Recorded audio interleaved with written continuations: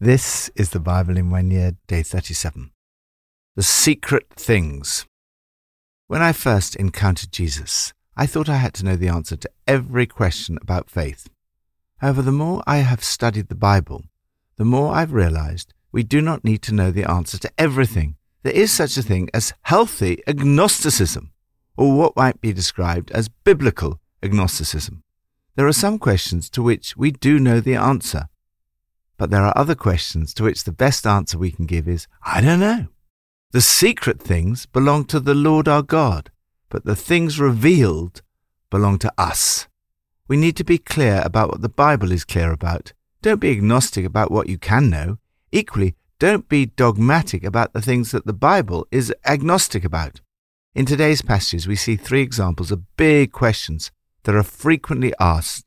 In answer to each of these questions, there are some things we know, the things revealed, and some things we don't know, the secret things. From Psalm 18. I pursued my enemies and overtook them. I did not turn back till they were destroyed. I crushed them so that they could not rise. They fell beneath my feet. You armed me with strength for battle. You humbled my adversaries before me. You made my enemies turn their backs in flight, and I destroyed my foes. They cried for help, but there was no one to save them. To the Lord, but he did not answer. I beat them as fine as wind-blown dust.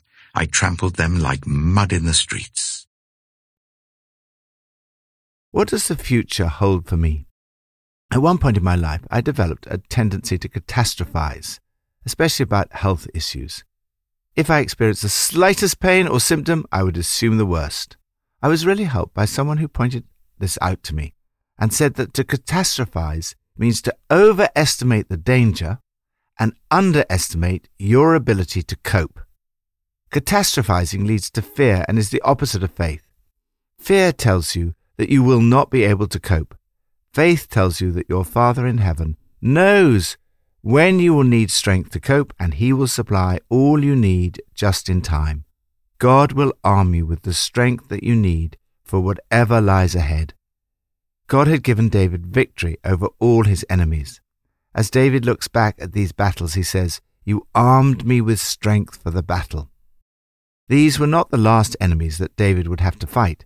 Plenty of battles lay ahead. First, what you don't know. Like David, what you don't know is what battles lie ahead. However, for most of us, it would probably be very unhelpful to know exactly what the battles will be. Second, what you do know. As the saying goes, we don't know what the future holds, but we know who holds the future. What David knew was that since God had armed him with strength in the past, he would do so in the future. You can know that God will supply you with the strength you need when you need it. Lord, thank you that I can be confident that your Holy Spirit will arm me with strength just in time for whatever battles lie ahead. New Testament from Matthew 24 and 25. Now learn this lesson from the fig tree. As soon as its twigs become tender and its leaves come out, you know that summer is near. Even so, when you see all these things, you know that it is near, right at the door. Truly I tell you, this generation will certainly not pass away until all these things have happened. Heaven and earth will pass away, but my words will never pass away. But about that day or hour, no one knows, not even the angels in heaven, nor the Son, but only the Father. As it was in the days of Noah, so it will be at the coming of the Son of Man. For in the days before the flood, people were eating and drinking, marrying and giving in marriage, up to the day Noah entered the ark. They knew nothing about what would happen until the flood came and took them all away. That is how it will be at the coming of the Son of Man. 2 men will be in the field. One will be taken and the other left. 2 women will be grinding with a handmill. One will be taken and the other left. Therefore, keep watch, because you do not know on what day your Lord will come. But understand this. If the owner of the house had known at what time of night the thief was coming, he would have kept watch and would not have let his house be broken into. So you also must be ready, because the Son of Man will come at an hour when you do not expect him. Who then is the faithful and wise servant, whom the master has put in charge of the servants in his household to give them their food at the proper time? It will be good for that servant, whose master finds him doing so when he returns. Truly I tell you, he will put him in charge of all his possessions. But suppose that servant is wicked, and says to himself, "My master is staying away a long time." And he then begins to beat his fellow servants and to eat and drink with drunkards. The master of that servant will come on a day when he does not expect him, and at an hour he is not aware of. He will cut him to pieces and assign him a place with the hypocrites, where there will be weeping and gnashing of teeth.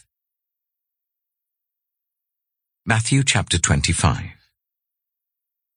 At that time, the kingdom of heaven will be like 10 virgins, who took their lamps and went out to meet the bridegroom. 5 of them were foolish, and 5 were wise. The foolish ones took their lamps, but did not take any oil with them. The wise ones, however, took oil in jars along with their lamps. The bridegroom was a long time in coming, and they all became drowsy and fell asleep. At midnight, the cry rang out, "Here's the bridegroom, come out to meet him." Then all the virgins woke up and trimmed their lamps. The foolish ones said to the wise, "Give us some of your oil, our lamps are going out." "No," they replied, "there may not be enough for both us and you. Instead, go to those who sell oil and buy some for yourselves." But while they were on their way to buy the oil, the bridegroom arrived.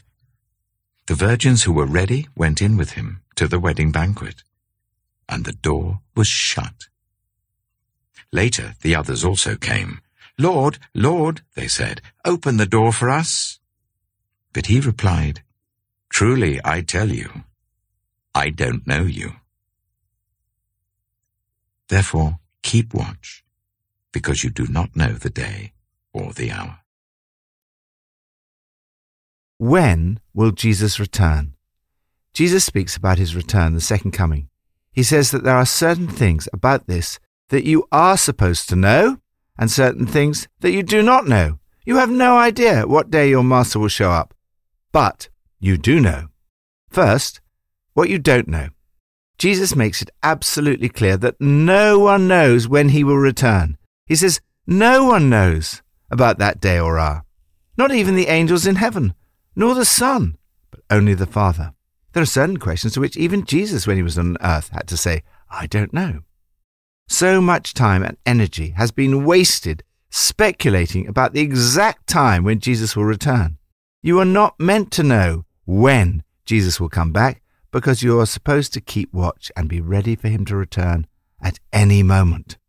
Second, what you do know. Jesus tells us to learn from the fig tree. When the leaves come out, you know that summer is near. Jesus says if you look at the signs, then you know that Jesus' coming is near. Therefore, you are to keep watch and be ready. You know, too, that although his coming is near, it may be a long time before he comes. And you also know that he will come at an hour when you do not expect him. Whenever he comes, it's going to be a surprise, and the key is to be ready for him to come at any moment. To enable you to see what it means to be ready for his return, Jesus paints a picture of the difference between a servant being wise or wicked. The wise servant remains ready for their master's return by remaining faithful to their master's instructions and honorable in the way they treat others. The wicked servant is faithless to their master's instructions and destructive in how they treat others. The conclusion is markedly different. In other words, you are ready for Jesus' return if you live a life where you love God and love others. However, underneath this love for God and love for others is the key component of what it means to be ready for Jesus' return. In the parable of the 10 virgins, the bridegroom says to those virgins who have been asleep and are not ready, I don't know you. We see here that the key lies in a different type of knowing. It's not intellectual knowledge, but personal knowledge. Ultimately, it's not about what you know, it's about whom you know. It's about having a personal relationship with the bridegroom. In the end, this is what matters more than anything else, knowing Jesus. Lord, thank you that all that matters in the end is that I know you. Help me each day to get to know you better. Old Testament, from Job 38-40. Then the Lord spoke to Job out of the storm. He said, Who is this that obscures my plans with words without knowledge? Brace yourself like a man. I will question you, and you shall answer me. Where were you when I laid the earth's foundation? Tell me if you understand. Who marked off its dimensions? Surely you know. Who stretched a measuring line across it? On what were its footings set? Or who laid its cornerstone, while the morning stars sang together and all the angels shouted for joy? Who shut up the sea behind doors when it burst forth from the womb? When I made the clouds its garment and wrapped it in thick darkness, when I fixed limits for it and set its doors and bars in place, when I said, This far you may come and no farther. Here is where your proud waves halt. Have you ever given orders to the morning, or shown the dawn its place, that it might take the earth by the edges and shake the wicked out of it? The earth takes shape like clay under a seal. Its features stand out like those of a garment. The wicked are denied their light, and their upraised arm is broken. Have you journeyed to the springs of the sea, or walked in the recesses of the deep? Have the gates of death been shown to you? Have you seen the gates of the deepest darkness? Have you comprehended the vast expanses of the earth? Tell me if you know all this. What is the way to the abode of light? And where does darkness reside? Can you take them to their places? Do you know the paths to their dwellings? Surely you know, for you were already born. You have lived so many years. Have you entered the storehouses of the snow, or seen the storehouses of the hail, which I reserve for times of trouble, for days of war and battle? What is the way to the place where the lightning is dispersed, or the place where the east winds are scattered over the earth?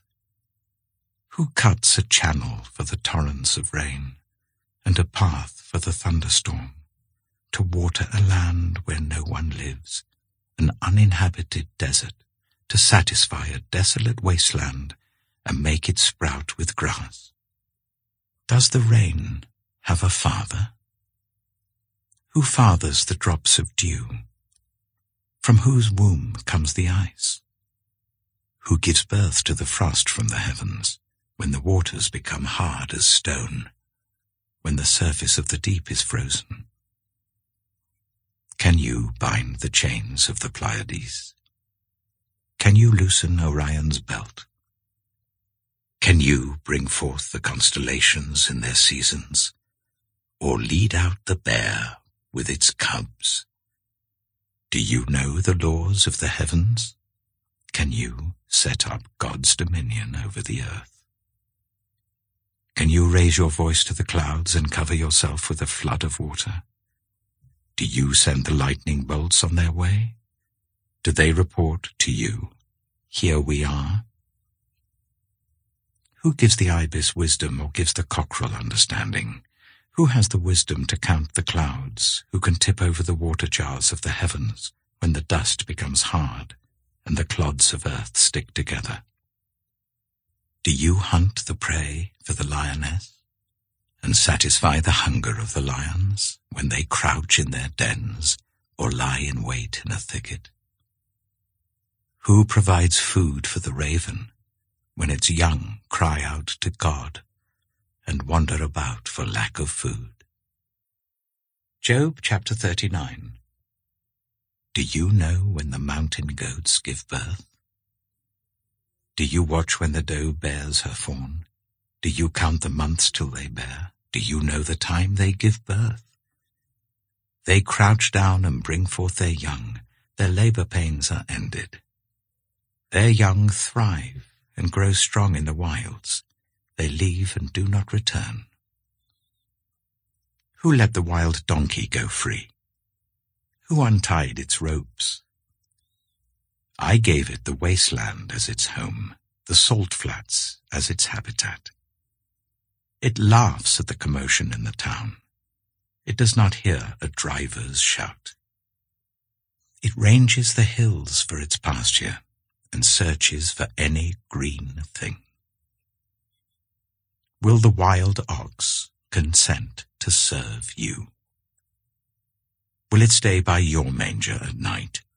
Can you hold it to the furrow with a harness? Will it till the valleys behind you? Will you rely on it for its great strength? Will you leave your heavy work to it? Can you trust it to haul in your grain and bring it to your threshing floor? The wings of the ostrich flap joyfully, though they cannot compare with the wings and feathers of the stork. She lays her eggs on the ground and lets them warm in the sand, unmindful that a foot may crush them, that some wild animal may trample them.